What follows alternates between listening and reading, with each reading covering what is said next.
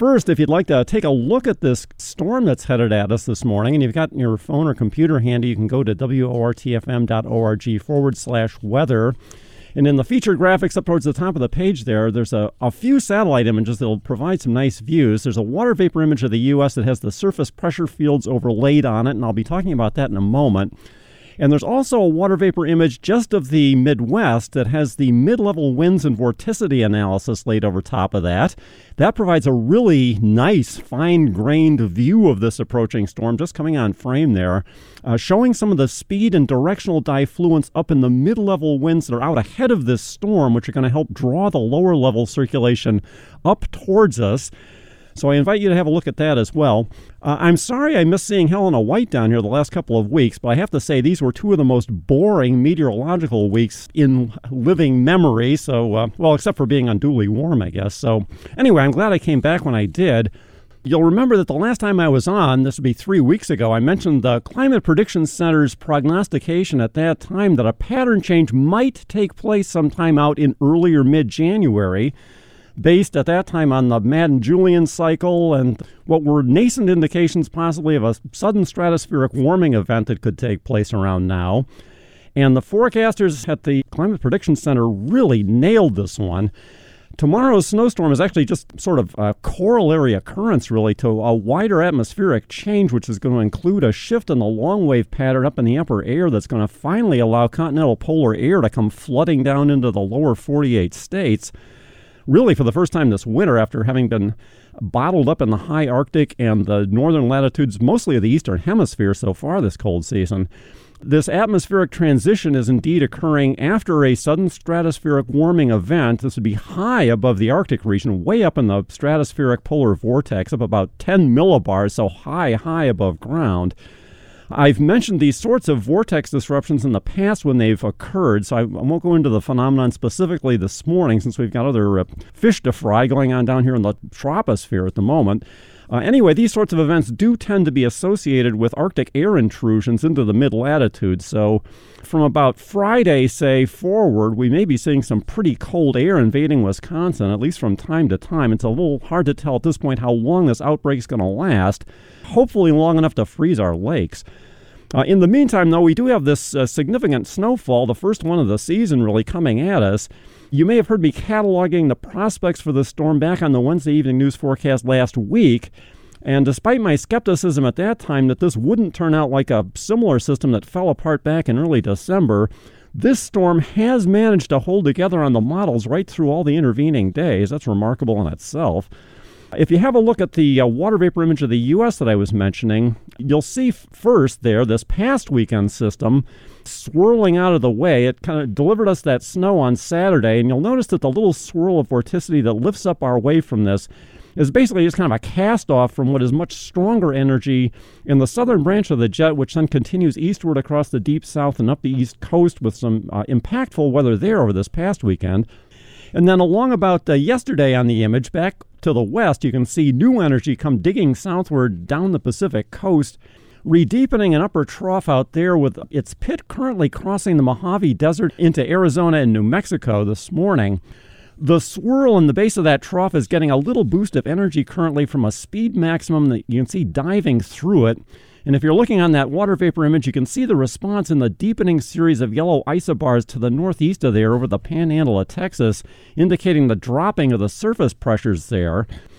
This storm, unlike the last one, is going to take a more westward track up the Mississippi Valley from its current location in the North Texas Panhandle up to around St. Louis by tomorrow morning, the way it appears, and then to around Chicago in the mid-afternoon, and then on across lower Michigan tomorrow evening. So this is going to be a fast-moving storm, which will act on its own way to constrain whatever snowfall totals we get. The track is also quite variant still between the various high-resolution models, at least to within about a 50 or 100-mile span northwest to southeast across Illinois. So that'll also impact exactly what we see here tomorrow. The best consensus at this point, though, puts the heaviest deformation band snow, as we call it, on the northwest side of the circulation just over us or perhaps just to our northwest. So in terms of positioning, things are looking really good for this storm so far.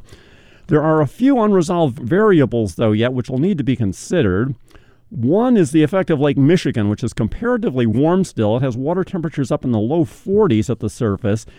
Northeasterly winds, which will be ramping up as the surface low deepens and approaches, are going to bring somewhat colder air across the lake, which is likely to pick up then a fair amount of moisture for potential lake enhancement of precipitation towards the far eastern part of the listening area.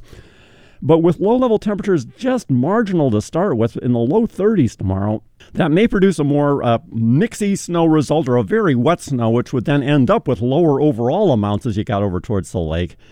If that incoming air is dry enough, though, evaporative cooling may be able to take over and keep all that extra moisture as snow, which would obviously bring more snow to the east part of the listening area. So that remains to be seen.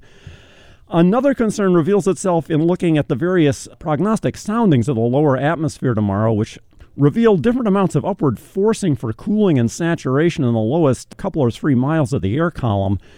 Depending on just where the surface circulation ends up passing tomorrow and just how the additional atmospheric layers above that are oriented, the amount of frontogenetic forcing along the elevated warm layer to the north and west sides of this storm, which may be fairly high up above us, may be somewhat variable through the mid part of the snowfall tomorrow afternoon. So we may see some uneven rates of snowfall, although there certainly do look to be periods tomorrow when an inch per hour or more may be coming down.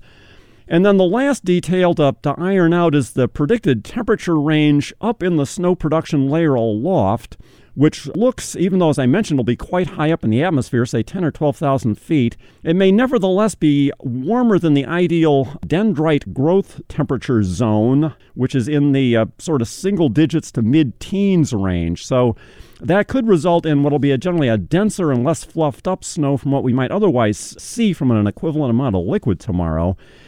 So putting all that together, best guess here, I'm expecting somewhere between, say, 5 and 7 and possibly 8 inches coming down between late tonight and tomorrow evening, with the heaviest precipitation rates generally in the midday hours of tomorrow.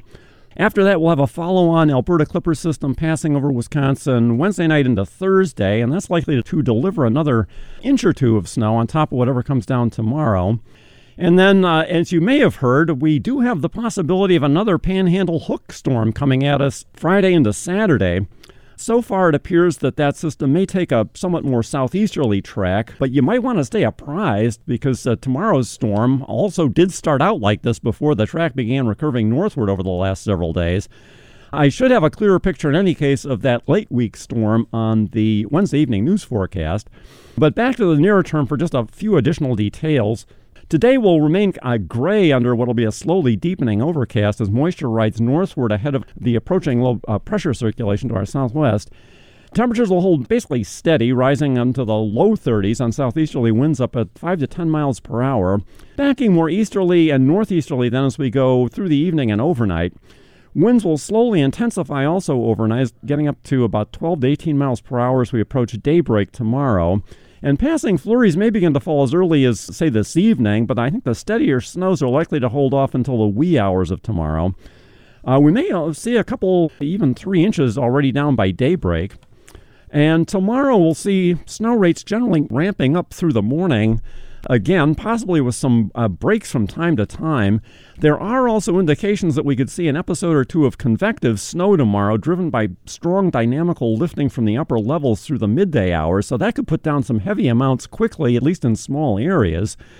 Temperatures will hold around freezing or just above through the day, with northeasterly winds up at 15 to 25 miles per hour. So this snow, which should be fairly wet, is probably going to plaster the northeastern sides of trees and your car and whatever else is in the way. The snow will also become drier through the course of the storm, so drifting is likely to become an issue as we get later in the day. The National Weather Service currently has an overall total for tomorrow of between 10 and 11 inches in its hourly prediction grid, so I'm going a few inches underneath that. It'll be an impactful storm in any case. I would be happy to be proven wrong in my total estimations, just for the sake of a good snowstorm, I have to say. Snow should knock off tomorrow night, though it'll continue to drift on backing northerly winds, which will be coming up to 18 to 25, even 30 miles per hour for a while through the overnight hours before starting to come down then again as we get into Wednesday morning. Temperatures will drop back to about the mid-20s overnight. And Wednesday will continue mostly cloudy, maybe with some lifting of the deck anyway, or possibly a little bit of clearing. And temperatures in the upper 20s on lighter, more northwesterly winds, or even west by the end of the day. And then winds will be backing southwest overnight with temperatures dropping to the low 20s, and light snow will be pressing across the area through the nighttime hours and into Thursday, with maybe another inch or possibly 2 coming down at that point. Skies may slowly clear out as we go through the day Thursday, with temperatures holding in the low to mid-20s as colder air comes in behind the departing system. We'll drop into the teens probably in the overnight into Friday, and then see thickening skies once again with northeasterly winds starting to ramp up. That'll be ahead of this next storm. There's no telling exactly where this one's going to go, so we might see a repeat of tomorrow, conceivably at the end of the week. Stay tuned. I'll have more details on this on the Wednesday evening news forecast between 6 and 7 p.m. Wednesday evening, so tune in for that if you can.